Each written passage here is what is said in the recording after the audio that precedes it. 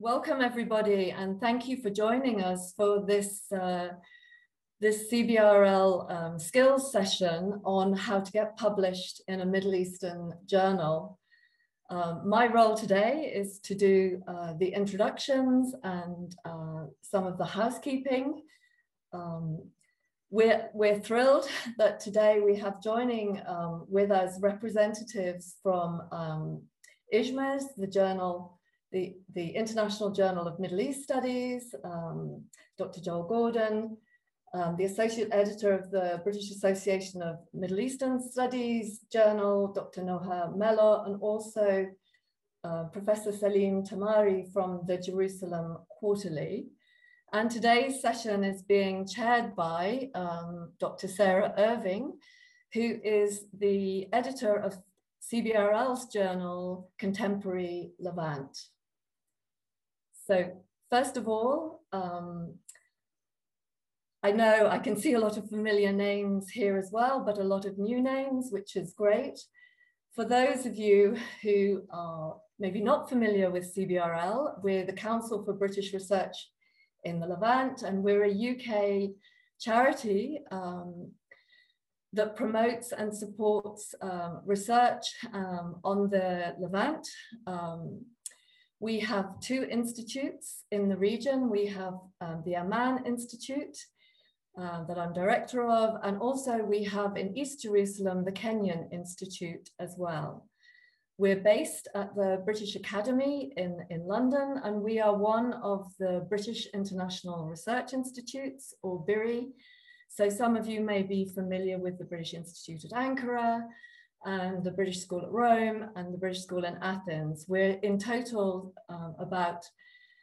with 7 and 8, if you include the British Institute for the Study of Iraq. Please do look at our website, and we'll also put in the chat a link to the BIRIs on the British Academy's website as well.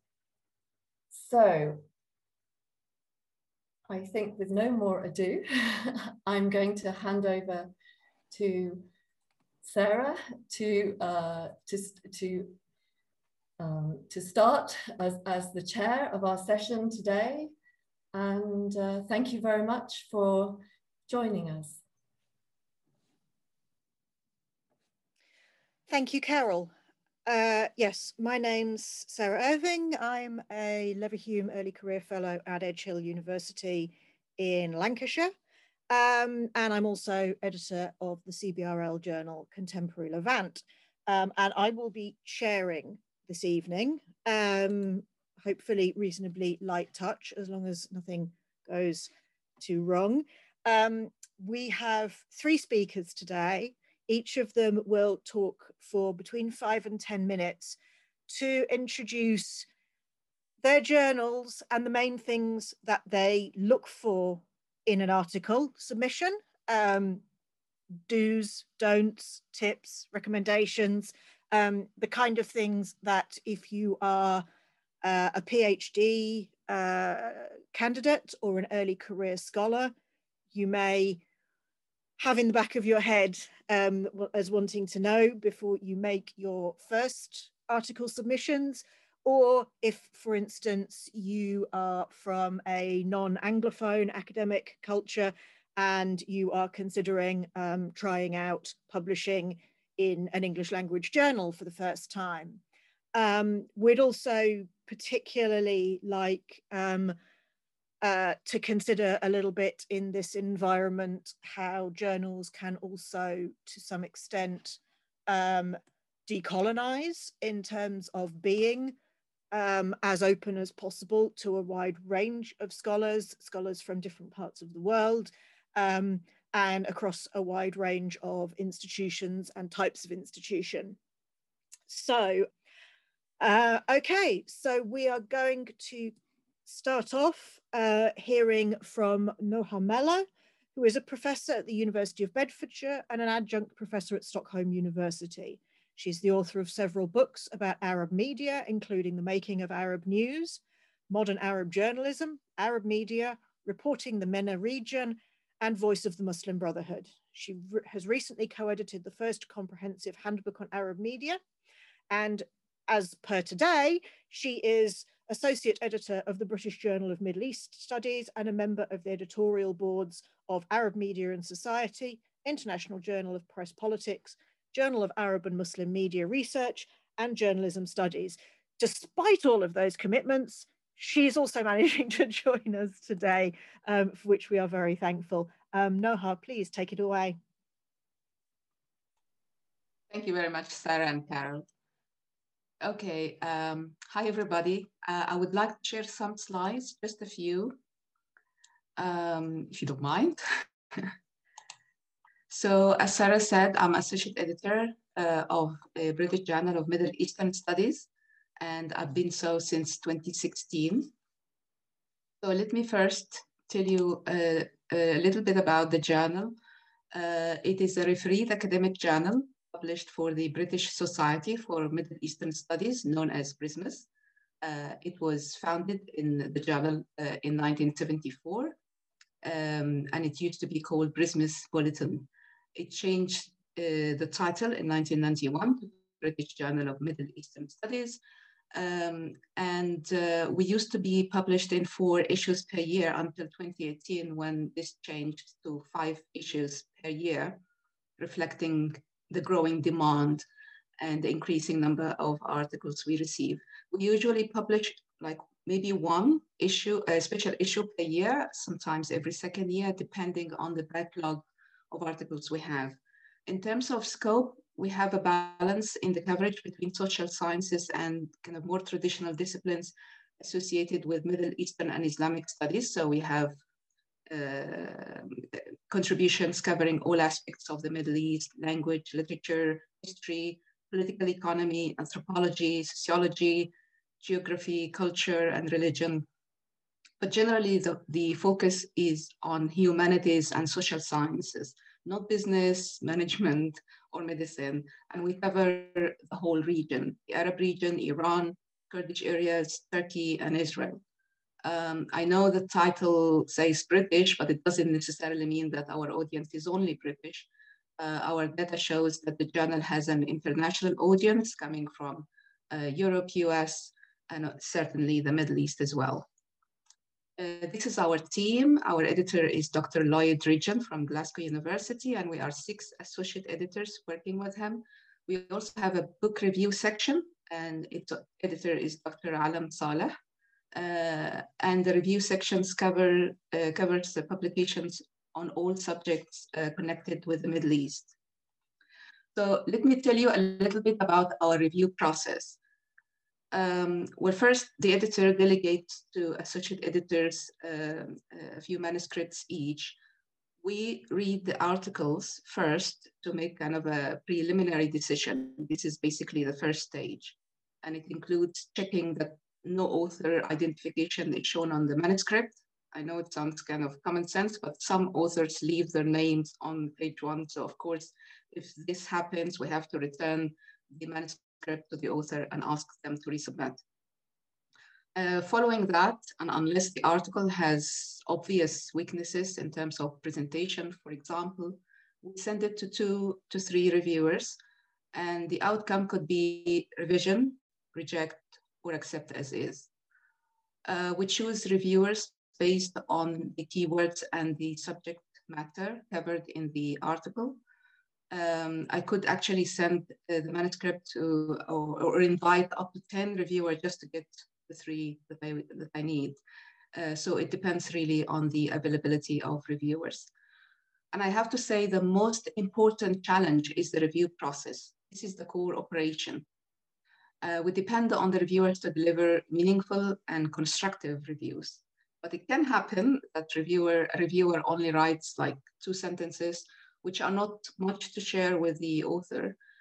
This means that we have then to go and find a 3rd or 4th reviewers, which might delay the review process.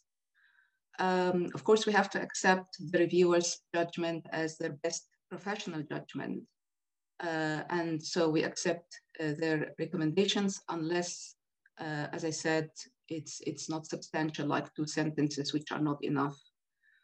And if one reviewer, let's say, says accept, the other says reject, then we have to find other reviewers in order to have, good feedback to send to the author. Some may ask, can they revise and resubmit more than once? Yes, a few articles were revised maybe 2 or 3 times. So let me talk you through some kind of concrete tips. First, you have to ask yourself, especially if you are an early career researcher, what is the goal of submitting, let's say, to our journal? Are you doing this to contribute to your tenure, obviously, or REF submission? Now, if you are familiar with the UK system, you know, REF stands for Research Excellence Framework. You might have a different framework where you are, but it is a kind of research audit that takes place every 5 or 6 years. So you really have to know why you're doing this, how this is helping you. For instance, if you work in a political science department, is that really the right journal for you? And think of the audience who is reading the journal. So I usually don't advise people to look at the impact factor so much. Maybe my colleagues will disagree, but I really think it's good to know who's reading the journal. So check the contributions or the abstracts on our website, let's say for the last 3 to 5 years, to see the focus and the interdisciplinarity and the quality of studies published. And obviously don't try to submit the same manuscript to 2 journals at the same time, because we invest a lot of time and effort in the review process. Now, if you are a PhD student, I believe you might have very good empirical data. Although of course, you can submit a journal, an article to us, but I actually usually advise PhD students to think of converting their whole dissertation into a monograph, because this is really very helpful for you. But if you also have the chance to write an article based on your data or field work, I believe you have a very good chance and an advantage here, because usually PhD students usually have field work which established scholars haven't done for years. But if you are a research student and you only want to kind of submit extensive literature review, you may be disappointed by the reviewer's feedback unless your literature review tells a new story about a certain topic or tells us about it from a new angle. I also advise early career researchers to discuss their publishing plans with their institution first, because universities may have different attitudes, to certain journals. For instance, they might not, if you are a political science department, they might prefer that you publish in a political science journal. I know we call for interdisciplinary research, but some institutions really have different plans. And I also heard some institutions are very strict about the remit of their discipline. And they may be overvaluing metrics like impact factor, which of course you may feel obliged to apply the same measures if you want to be promoted. I also advise potential authors to make their argument clear and in plain English from the first page, and certainly in the abstract as well. The problem is that some authors tend to kind of bury their main argument, which makes it difficult for some reviewers to assess the manuscript, especially if the argument is buried on page 11 in an 18-page article. I have to admit, I did the same mistake many times in the past, and I've learned to ask for feedback before I even submit my paper to a relevant journal. This means that academic writing does not have to be kind of a solo task. We should always have at least 2, if not more, academics around us whom we can share our research with and listen to their feedback before we submit to the journal we want to submit to. I also advise authors when they get their papers published to promote it as much as you can. Our publisher, I think, provides 50 free hard copies to the author. So use this to promote your research and send to as many scholars as you can, and hopefully they share with others as well. Finally, you can contact us to offer your help as a reviewer so you can see the type of manuscripts we receive. Last but not least, you must have heard about the call to decolonize research, decolonize curriculum. And I believe there are opportunities here for scholars from the region, from the Middle East. I advise them strongly to engage in this debate about decolonizing scholarly publishing. But we also need to decolonize the debate about decolonization, meaning that don't wait for European scholars, for instance, to decolonize research. Start with yourself. Ask yourself why you've chosen this particular theory or this methodology or these studies to review in your literature review section, and even the choice of the topic itself. I always advise people, and I do that myself, make use of Arabic language sources, which unfortunately tend to be overlooked or ignored by Western scholars. Highlight any misconceptions, misunderstandings, or different perspectives you think are missing in Western scholarship, and engage with our journal as a reviewer, if you wish so, or a book reviewer, for instance, and also as reviewing reviewer of manuscripts. But you can aim to maybe publish a book review with us, a short review of one title, or a long review reviewing 2 or 3 books. So check our website. I believe the link is provided in the chat. That's it from me. Thank you very much. Thank you so much, Noha, for some really valuable advice there. Second up, we have Joel Gordon, who is editor of the International Journal of Middle East Studies and a professor of history at the University of Arkansas, Fayetteville. He is a political and cultural historian of modern Egypt and the Middle East/Islamic world.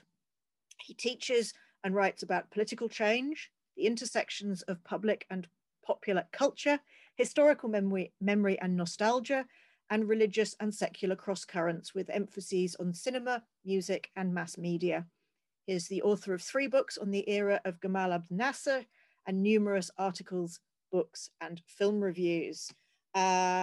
Joel, please share your views with us. Thank you, Sarah, for inviting me. It's nice to be here. It's morning here in the United States. It's been raining for 12 hours, but the thunder is gone, so we won't get washed away, I hope.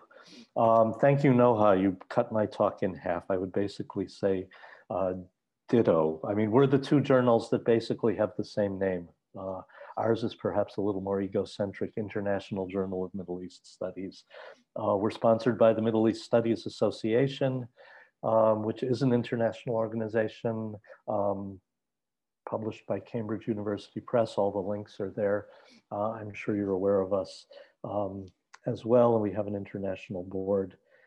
So the big question, I think, to kind of re-emphasize a couple things that Noha said, and I'll just add a few thoughts on that, is we're talking about publishing in a Middle East Studies journal. So there are 2 questions. 1, should you? And 2, what is a Middle East Studies journal? So, you know, the big question I always ask my students at the beginning of every semester, where is the Middle East? Because it's an abstract, amorphous area that's ever growing and shrinking. So I've asked them to put our mission statement up, and it's something that I've changed since taking over a couple of years ago. I want as wide a definition of the Middle East as possible. I want, these are aspirational goals to move beyond a more traditional view of the Arab world and its neighbors. What has happened since the fall of the Soviet Union that incorporates Central Asia? How far can we go?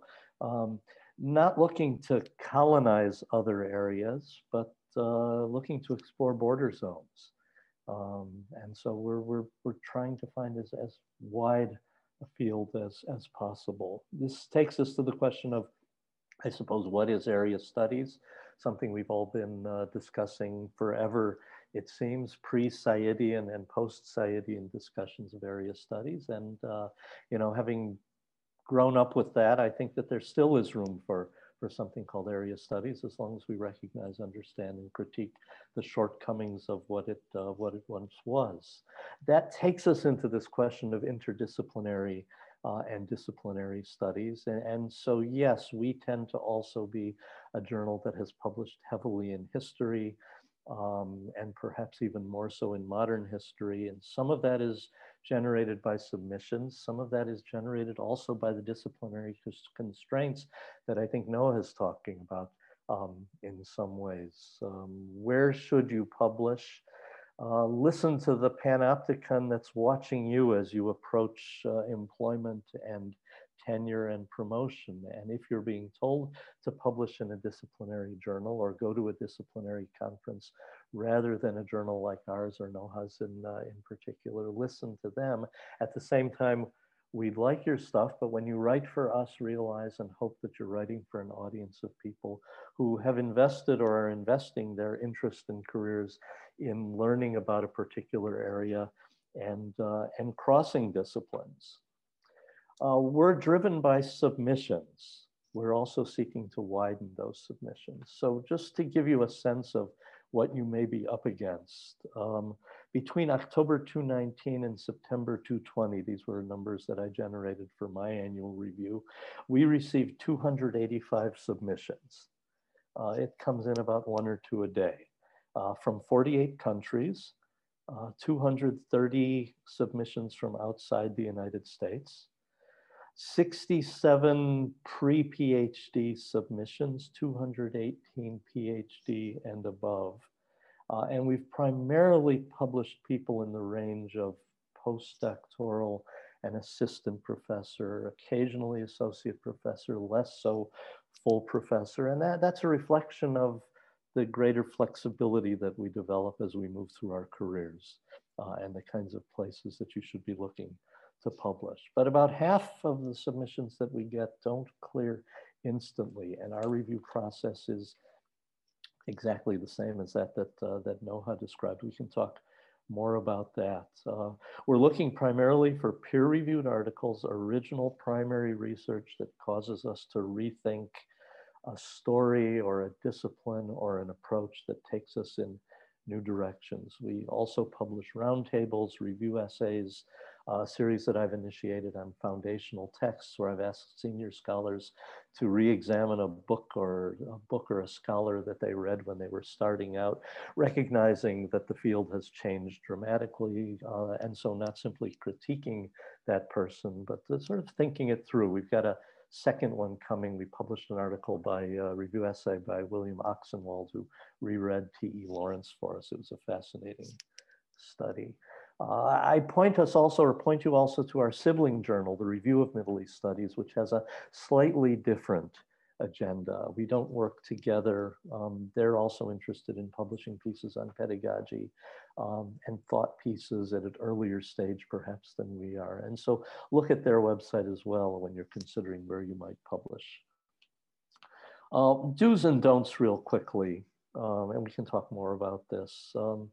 Look at our guidelines, follow our format. As a reviewer for other journals and IJMES in the past, one of the things that really doesn't help when I see an article submission is if it doesn't follow the journal's format. Don't assume that a reviewer will like it and then ask you to reformat. We'll send it right back to you and it'll take a lot longer. For those of you who are at the finishing dissertation stage and are looking to use your dissertation as a jumping ground, one of the things that we've noticed from time to time is are people who try to give us an entire synopsis of their dissertation. That's usually a no-no. Find a piece of your dissertation, find a piece of your dissertation that didn't fit in your dissertation, but don't try and cram the whole dissertation in. We've sent stuff back and told people, look, we think you're doing too much. Find the one argument that you want to give us. Situate your work for a wider audience. That's the bit about not being a disciplinary journal. We as readers, and I'm talking about readers ultimately down the road, may not know exactly the disciplinary arguments that you're engaged in, the theoretical argument that you're engaged in. And so on occasion, I've sent a piece back to people, but more often than not, it's been rejected in an early stage because you're not writing for us. So write for people who know about the country, the area, the issues that you're writing about, but broaden it out for us, even if at times it seems a little bit like you're stating the obvious. Situate your sources. Again, because you may have done marvelous work in the Ottoman or Tunisian archives or wherever, but your readers won't really know about this. This could be answered with a footnote, perhaps, but let your readers know what it is that you're doing, not just in terms of your argument, but the type of sources that you're using. Tell us a new story. Tell us that you're rethinking something. Tell us that you've stumbled upon or uncovered brand new evidence. You know, again, that kind of situation. And always ask that question, should I be publishing in IJMES or the British Journal or the American Political Science Review or Cultural Anthropology or something like that? And like the British Journal, we're not interested in mathematical equations or the kind of language that will chase away 95% of our reviewers. Our review process is pretty much the same. It is rigid. We do want to provide honest feedback. I try not to write letters to people that are generic and that say things like, we publish a lot and we just can't get to yours. I'll tell you why we don't think your piece is suitable or ready. We try to be as prompt as possible. We know that people's careers oftentimes are hanging in the balance. We may do multiple rounds of honing, just like Noha spoke about, as needed. We don't pride ourselves on that. And unlike some journals, we won't publish a little synopsis of how many times your article was reviewed or when you submitted it to us. I don't think that's anyone's business. There will be times when I've turned to an author based upon reviews that are critical and ask that author if they're being pushed out of their comfort zone, because I don't want to do that. We don't want to do that. And that may mean turning to a different kind of journal. We can talk about that a little bit more. Finally, turnaround time is the big question that people ask about. We try to do this as quickly as possible. We give reviewers time. We try to give them 2 months plus. Many of them will turn it around quicker. We know that you as authors will be waiting tensely to hear from us. But we also recognize that at times it's your timing as well. Once we've sent something back to you, it's up to you to get back to it, to get back to your research and its busy schedules with teaching and family and things like that. COVID has had an impact in a lot of ways on this. Some people, it's been a vehicle for being very productive. If you're sitting at home with all of your data and not much else to do, and not having to run into colleagues and spend all that time, things have been okay. For other people who've been cut off from research libraries, I mean, my own library shut down over last summer for long periods of time. If you're locked out of your office, if as some authors you've been with parents out of state and taking care of more immediate things, all of that has impacted in many ways. And so we haven't set any deadlines for people at that point in time. I mean, I don't want to get into that. And sometimes people have come back a year later and we've gotten onto that. Let me stop because I'm sure there will be a lot of questions. But the review process, as laid out by Noha, I think is something that we always want to pay attention to. Okay, thanks. And on to Salim, I guess. Thank you very much, Joel. And now we move on to our final main speaker. Certainly for anybody like me who works on Palestine, Salim Tamari needs no introduction. However, not everybody here works on Palestine. So Salim is Emeritus Professor of Sociology at Birzeit University, Research Associate at the Institute for Palestine Studies, editor of Jerusalem Quarterly, which is the capacity in which he joins us today, and a member of the boards of both the English and Arabic language versions of the Journal of Palestine Studies. He's previously been the editor of Heritage and Society, Birzeit Social Science Review, Afaq and Afaq Philistiniya. He is the author of a number of publications, including Mountain Against the Sea, A Conflicted Modernity, The Storyteller of Jerusalem, The Life and Times of Wasif Jawhariya with Issam Nasser, and Year of the Locust, Erasure of the Ottoman Era in Palestine. He was the winner of the 2018 Middle East Monitor Prize for his book Great War and the Remaking of Palestine, and the 2017 State of Palestine Prize for Lifetime Achievements in the Social Sciences and Humanities. Salim, if you could share your thoughts on how new scholars should be approaching Jerusalem Quarterly in particular, and the other journals in which you're involved. Thank you, Sarah, for your kind introduction. I'm very delighted to be with you today. My journal is called the Jerusalem Quarterly, which I edit with a group of international social science scholars and Bshara Domani from Brown University. I'm very thankful to Noha Meller, actually, who has introduced procedural aspects of publishing, which is very similar to what we have in the Jerusalem Quarterly, with a few important exceptions, which I'm going to talk about now. We are part of a consortium of journals published by the Institute of Palestine Studies, which include our flagship journal called Majalla Ad-Dirasat Al-Falastiniya, published in Beirut by IPS in Arabic, and the Journal for Palestine Studies, published in Washington, edited by Shireen Saiqali and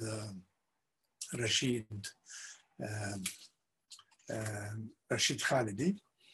The Quarterly started publishing in 1998, and we are now on issue number 85. We published 4 times a year. We try twice a year to publish thematic issues. So the last, from 2020, we published 2 issues on surveillance, control, and cartography, which is titled Palestine from Above. And that was followed by 2 issues on home and houses, which is about the significance of habitat and housing in Palestine. And the journal tackles not only issues pertaining to Jerusalem, as the title indicates, but matters of social science, interest for Palestine, Israel, and the Arab-Israeli conflict.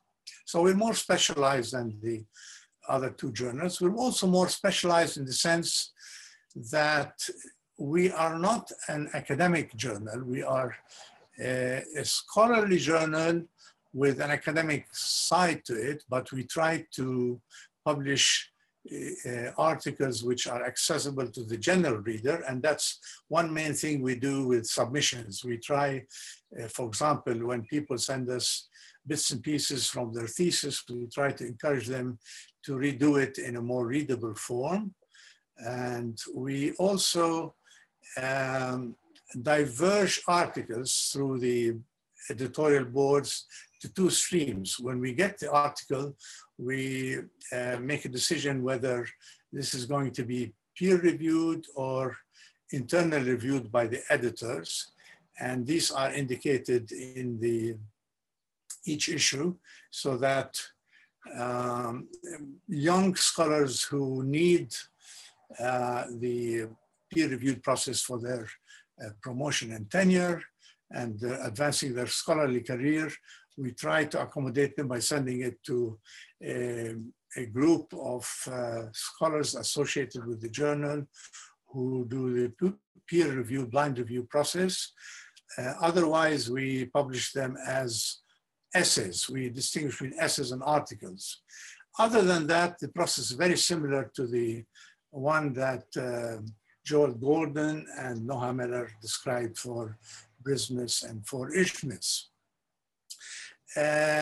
We try to focus on issues that are social science and humanities in the first place. We do not publish scientific articles from the natural science or literature, although we do publish issues related to literary criticism. The last issue has a very interesting revisionist article on the literature of Jabra, Brahim Jabra, for example. We have advanced thematic issues related to articles that have, for example, we did a special issue on the First World War, aerial photography, home and houses, which I mentioned, surveillance, which makes the journal very relevant to continued academic debates, but we also publish more esoteric themes. We also have a book review section, not very large. We tend to send submissions for book reviews to our sister journal, the Journal of Palestine Studies, or if you are writing in Arabic, we send it to the Majalla Dirasat Falastiniya in Beirut. We cooperate a lot between the three journals, but we do try to focus on issues related to the history, contemporary issues, planning of the city of Jerusalem. So in this sense, we are a highly specialized journal, although we do publish, we have been increasingly publishing material on Palestine and the Arab-Israeli conflict in general.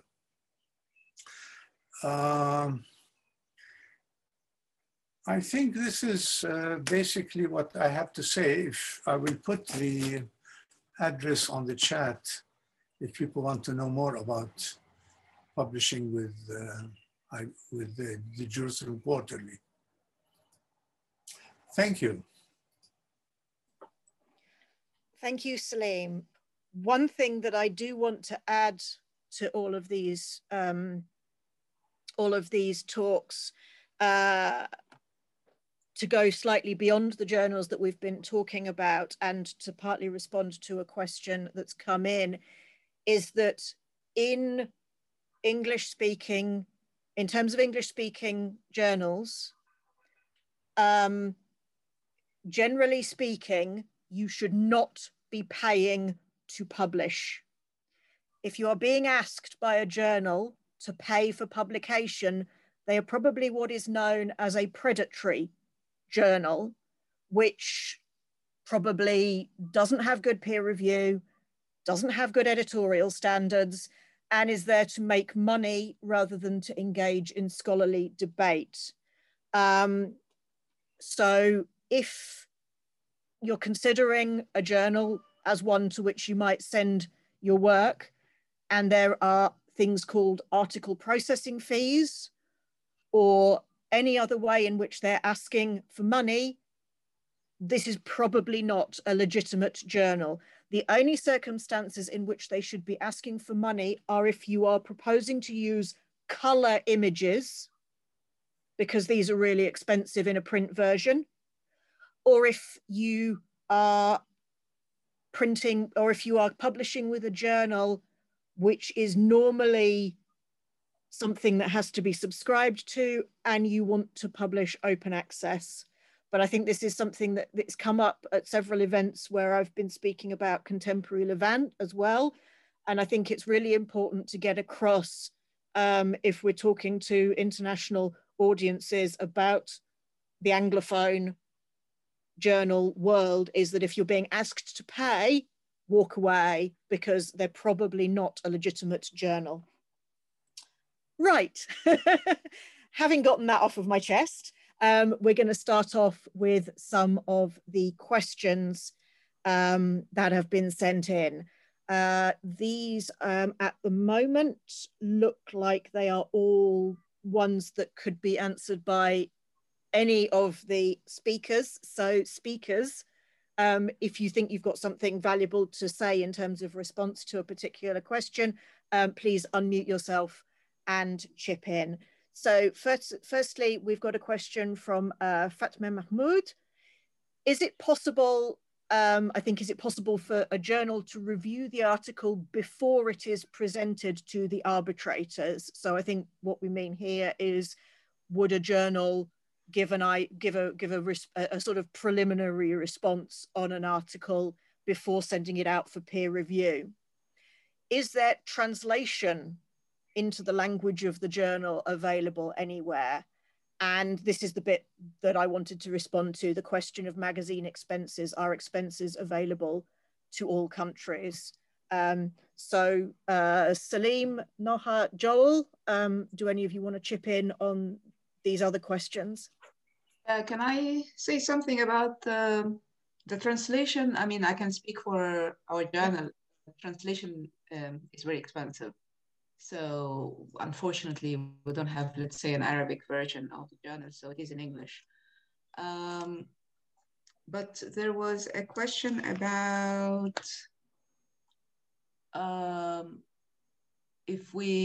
well, I said in my presentation that we have stage one, which is that we discuss within the editorial board, we discuss the manuscript before we send it to review. So this is basically what happens. So this is kind of answer to the question about you review it before you send it to reviewers. Yes, we do. And there was another question here about whether you could check with the editors before submission in case we reject, if we have a backlog, so we reject articles. This is not true. I can speak at least for my journal. We do not reject articles. If they are decent articles, there is no reason to reject it, even if we have a very heavy backlog, because that's not your fault as an author. So we will definitely send it to review. We'll do everything we can, and it will appear online once it's accepted. It's just like it might take longer to appear in hard copy, but people will see it online. You will see it online, and there is something called DOI, which you can use if you are going for promotion or you need proof. And of course, it will be available online first. Yes, we call it first view. And so your article is assigned a DOI number. I'm not sure what DOI stands for, but it will go up before. There's a whole question that I've raised, at least when I took over, with the people at Cambridge who are, putting these things out about saving articles that look like they would go together. And they told me that, well, no one reads the journals the same way they used to anymore because everything goes up first view. So once it's up, you can count it as a published article. And I will say that within the Cambridge process, I mean, the question about payment, thank you for answering that. We publish images as well. And on first view online, your images will be in color. They won't be in color in the print journal. And that's a matter of cost. But yes, no one asks for anything. The question about translation is a tricky one. We want things submitted to us in good, clear English as best as possible. We will on occasion send something back and tell you as an author, look, it looks interesting, but please put it in. I mean, we can't do full copy editing, but at various stages along the way. Cambridge University Press, I mean, we do copy edit articles in the end, but if there becomes an issue of translation and you need to work with the translator and your article has been accepted, this is something that you may wind up paying for, but CUP can put you in touch with somebody in-house to work something up. This is the tricky question of, we want stuff from as wide a background as possible, which means that sometimes or often the author won't be writing in English as a first language. So there's a little bit of negotiation in terms of that. In terms of, I get stuff all the time, queries from potential authors. Does this look like something your journal would publish? I won't read an article before it's formally submitted. I don't think that's fair, and I don't have time. But I might send you back a little feedback saying yes or no. It's certainly your topic looks good, or no, it looks too technical, which is a case that happened recently. But that's fair game. But once your article comes in and has been formally through the process of being vetted for format, that's when we take a look at it and decide whether or not it goes to peer review or not. And for the question about backlog, it's not as bad as people may think. We're swamped oftentimes, but we find the good ones, and we'll never send anything back because there's no time for it. It may come out under a future editor, but send it to us, please. Yes, we have submissions which are often made in Arabic.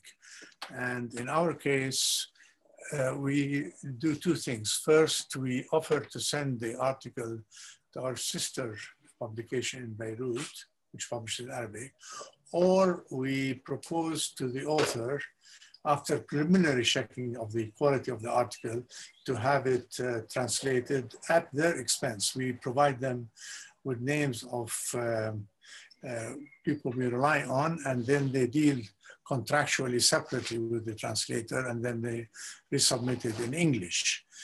As far as the initial review process, we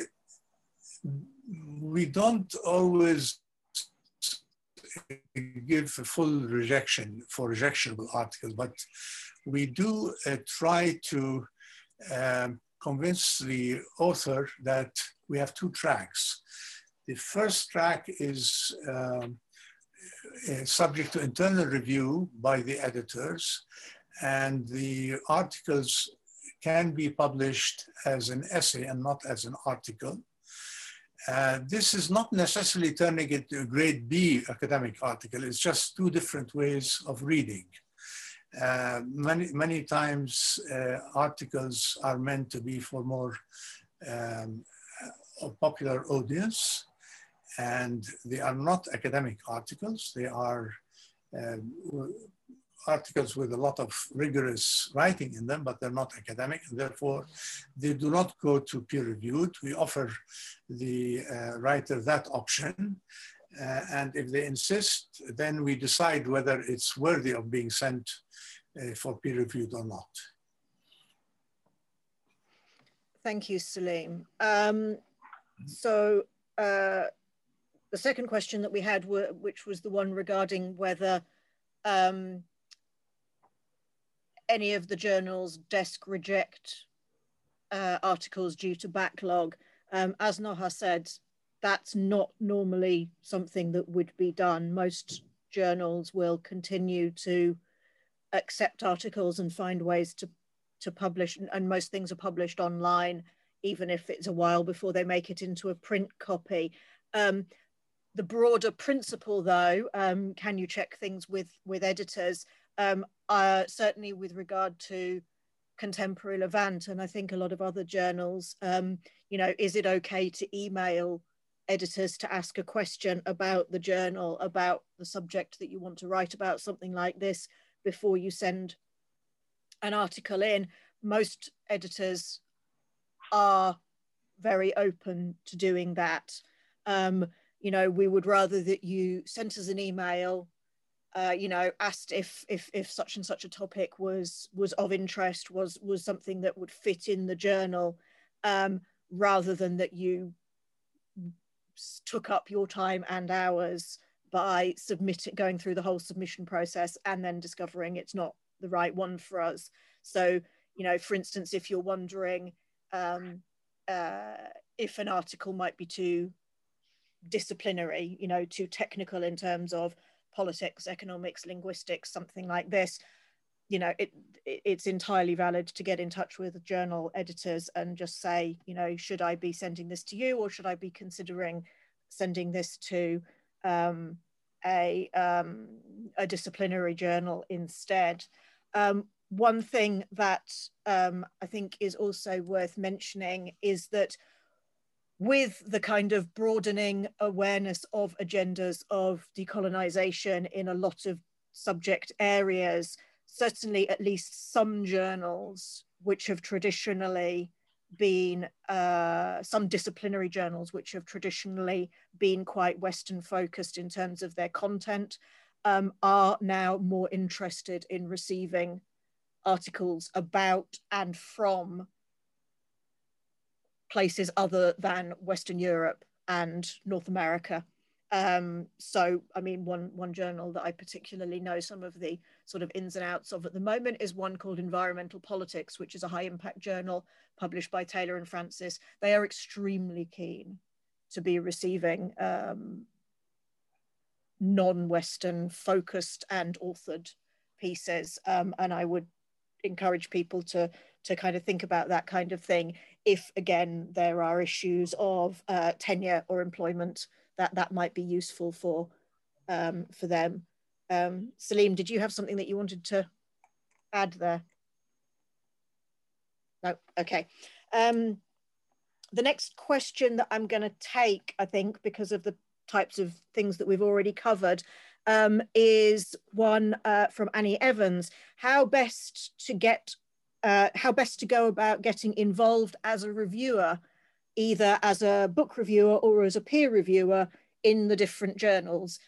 Different journals have different kind of styles of interaction with scholars, especially when it comes to reviewing. So yes, if you could share with us how your journal works in terms of taking people on to either peer review or to book review for you. Yeah, so Annie, you can get in touch with us, contact any of associate editors or editors. Our information is on the journal's website. And you can, for instance, email me if you wish, and tell us your availability also, because first tell us your interest topics, like if you are more into the culture or religion or political Islam. So tell us exactly what themes you work on and you are interested in reviewing manuscripts about. And maybe also your capacity, like how many articles you are capable of reviewing for us per year, so that I don't bombard you with articles all the time. If you want to review a book, then get in touch with Dr. Alam Saleh. You will find his email on our website. Email him and say, I want to review that book in English or in Arabic, I don't know, and see what he will tell you in terms of further instructions about review. A little bit of the same with slight difference. If you're interested in reviewing articles, send me or the associate editor, Sarwar Alam, an email with a CV. We're always looking for more people. We try not to ask the same people over and over and over again, as good as they may be, because it is a burden. It's a worthy burden in that regard. We don't generally, I'd say with the rarest of exceptions, want reviewers for articles or books who have not yet attained their degree. So we want you to have reached that status. There are other journals that will accept you earlier on. If you're interested in being a book review editor, you can contact us, or you can contact the relevant book review editor for the field that you're in. The one difference I would say from what Noha said is that we generally don't accept requests from people to review particular books. That's our review editor's job, is to find the reviewer for that book. And but if you're if you're an Iranian political science expert, send to the political science book review editor, and you'll wind up on that person's list, no doubt, as they're searching for reviewers. For book reviews, we solicit our own reviews. We do not receive them from the public. However, if a reader is interested, a writer is interested, we will certainly welcome proposals for book reviews, and we will consider them. And how does Jerusalem Quarterly select its peer reviewers? We have a board. The names are published on the cover of peer reviewers. We also have a supplementary peer reviewers, which are not part of this circular group. Many of them are actually former writers who have published in the journal, and we rely on them. This is one of the most tough and difficult procedure for the journalists to find, because peer reviewers are not recognized, they're not rewarded, and therefore we use our muscles to pressure many of them to work with us. Thank you for that. Okay, so we've had quite a few questions asking for the speakers to recommend journals in particular areas. Obviously, we know about the journals that we edit. We don't necessarily, we're not necessarily in a position to recommend journals in particular disciplinary areas, which is what's being asked for. But I'm just going to read off the areas we've been asked about in case Joel, Noha, or Salim, you've got any particular journals that you've maybe been associated with in other parts of your career that you would recommend. So work on economic development or social protection programs in the region, policy-oriented journals, or journals that might be interested in work on Lebanese heritage art. Yeah, can I, yeah, I saw that.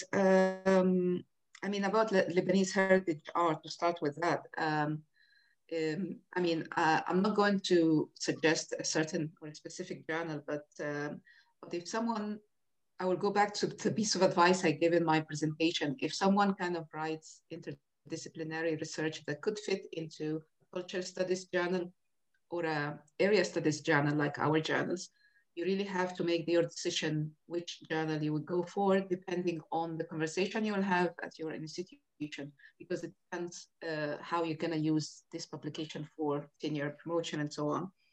So I would say also the person who asked about policy-oriented journals, I would suggest that you go to the big publishers like Sage, Taylor and Francis, obviously Cambridge University Press, Springer. Look at their website under journals and then browse subject areas, and you will see a full list of potential journals you can contribute to. So if now I read something about in the region, and I wasn't sure you mean about the region or Arabic language, for instance, in the region or so on. So if for instance, I think it's a question by Marwa.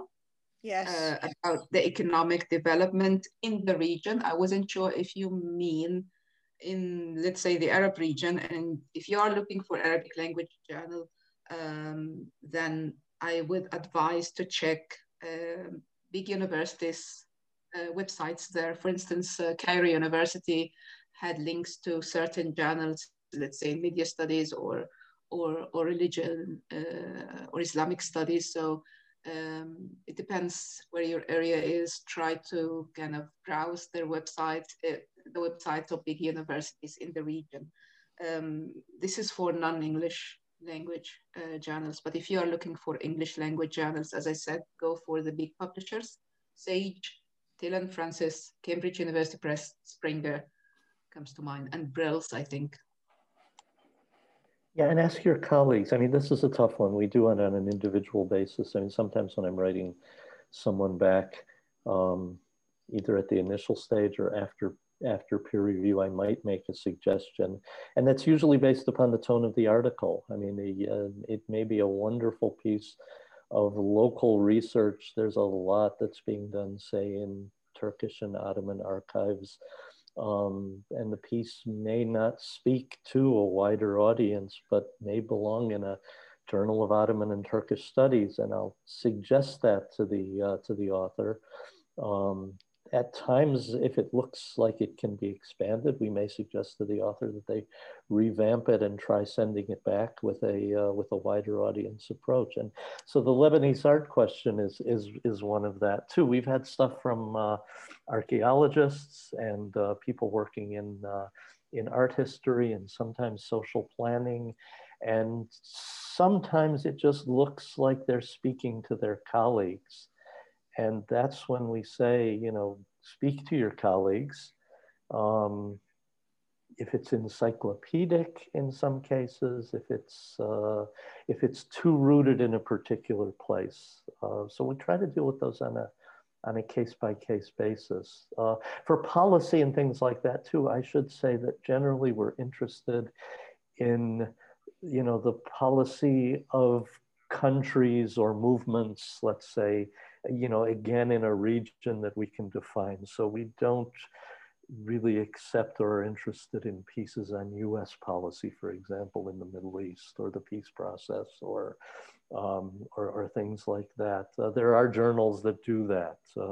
Sometimes your piece may belong in a journal of imperial history if it's based largely on colonial or imperial archives. And we'll try and steer you that way, whatever the quality of the piece. It just doesn't fit in our case. I want to emphasize something that Noha said earlier on, is that, you know, we do put an emphasis on regional languages, Persian, Turkish, Hebrew, and, you know, we've gotten a lot of stuff dealing with policy that's based upon US wire services. And I know that in some countries, it's a really big deal when the internet opens up and you can get access to the Washington Post or CNN. But in our world, these are not really primary sources of interest to us. And so, you know, if you're dealing with Chinese policy in Iraq, we want Chinese sources as best possible. If you're dealing with Israeli Gulf relations, you know,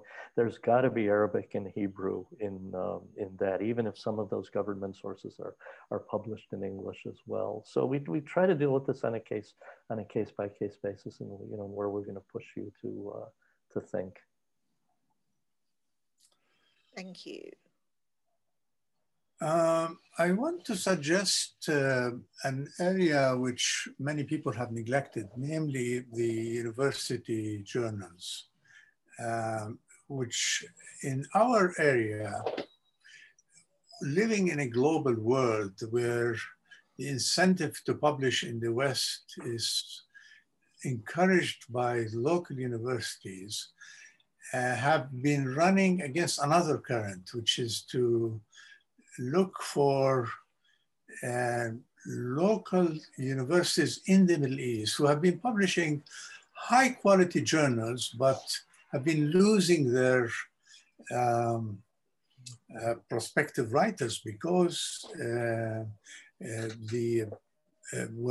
for example, committees for tenure promotion do not actually consider their own journals for that purpose. And this is a big tragedy, which we have been trying to fight here. And we have some success in local Palestinian universities, especially at Najah, Birzeit, and Bethlehem University, who publish their own social science and humanities journal. And I think and they accept submissions in English as well as in Arabic. In the case of Bethlehem, also in French. And I think this is an arena which may be interesting for some of your viewers to pay attention to. Thank you very much for that, Salim. Yeah, I think that's a really interesting area for people to be thinking about, especially if perhaps we've got young scholars either in the region or also ones who might be interested in building careers in the Middle East instead of necessarily staying in the West. I think it's also a question that is quite important in terms of thinking about the coloniality and decoloniality of academic publishing as a kind of wider issue. So very much worth something worth bearing in mind. And I would say from my own experience on that it can be a really, really fulfilling process. I recently had an article in an Armenian journal of the Department of, I think they call it Oriental Studies still, at Yerevan University. And publishing in regional journals can also be really interesting as an emerging scholar, because you can potentially end up having conversations with people whose sort of academic culture is very different from the one that you might experience in your own country, just in terms of the kind of questions and priorities and things that people are talking about in their day-to-day scholarship.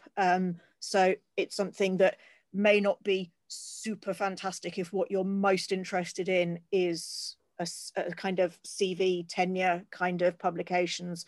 But if you've got wider interests, then it's something I would very much encourage people to bear in mind. Okay, I think we'll take one more question, and I'm going to take, so we've got a couple of quite basic kind of yes/no ones that I'm just going to give a very brief mention to.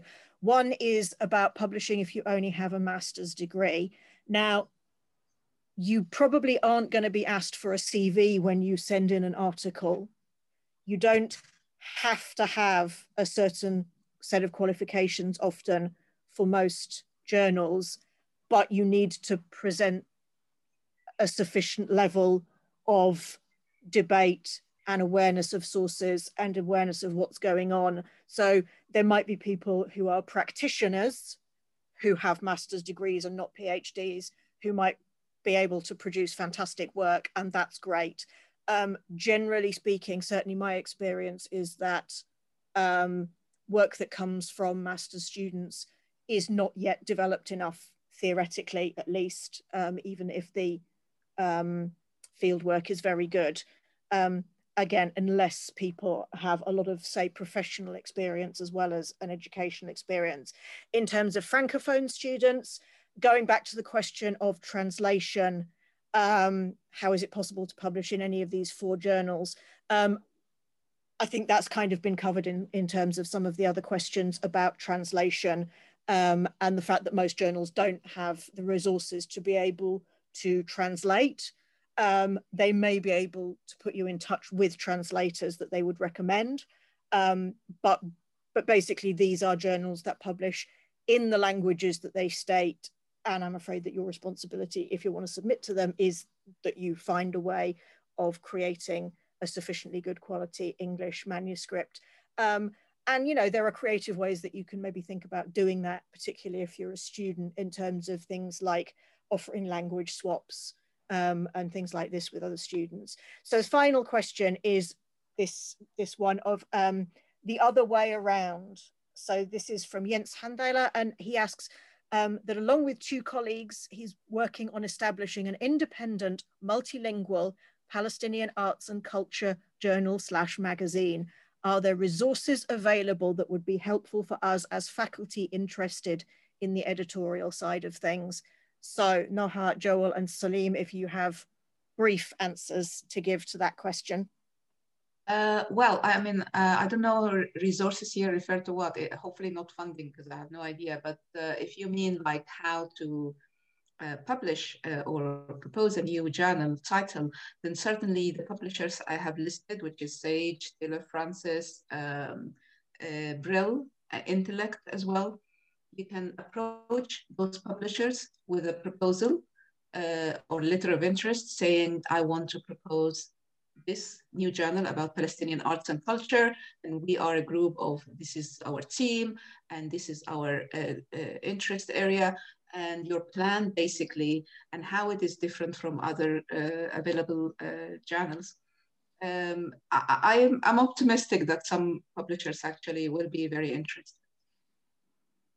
Maybe something that you want to think about a university press for. I don't know. I mean, it's just that's something that you know, we don't know a lot about. I think any of us from our own particular journals. Well, Cambridge University in a sense, but you know, those kinds of smaller university-based press might be interested in something like that because they're working on a smaller economy of scale. They're under pressure from their institutions, oftentimes to produce profits. But you know, I don't know how this happens, but new journals that pop up with Indiana University Press or for others, it might be something that you want to look at. And I don't know about European universities. Salim, have you got anything you would suggest? This is a very tough market. To produce a new journal, you have to convince both the funders and the outlet, logistic outlet group that this journal is marketable. In terms of funding here, since this is a Palestinian journal, we have two groups that may be able to help you with funding. One is the Qattan Foundation, and the other is the Ta'awun, which is based in Jordan. Both do support cultural activities of this kind. For the board, I think what you should do is something which I shouldn't say, but I would say it anyway, which you should scavenge from existing boards of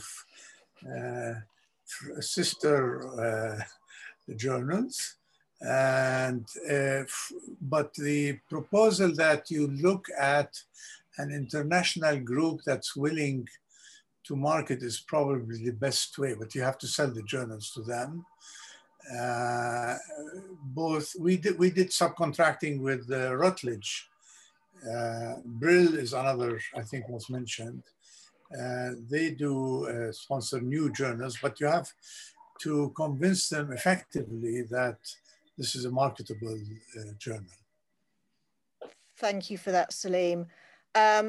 Okay, so we are 1 minute off. Thank you very, very much to our speakers. Thank you very, very much to our audience and those of you who have asked questions. I just want to highlight that Contemporary Levant has an annual article prize. Submissions have just opened for this and will run for about the next 2 months. So if you have articles that you've been thinking about submitting, then that is a possibility that we'd of course love you to consider. The link for that is on the CBRL website. And I think absolutely perfect timing in order for us to close down in time for people in Palestine and Jordan to head off for iftar. Yes, thank you very much, all of you, for coming, and thank you to those at CBRL behind the scenes for organising this. Thank you to you, Sarah, as well as the distinguished professors here for joining us today. We really appreciate your time. And I'd also like to mention my colleague, the director in Jerusalem, Dr. Tawfiq Haddad, who was very much involved in setting up this session. So thank you all very much indeed. And thank you, Sarah, Tawfiq, and Max, Joel, Noha, and Salim. Thank you. It's been a very useful Thank you. session. Thank you. Good to see everybody. See you soon, hopefully.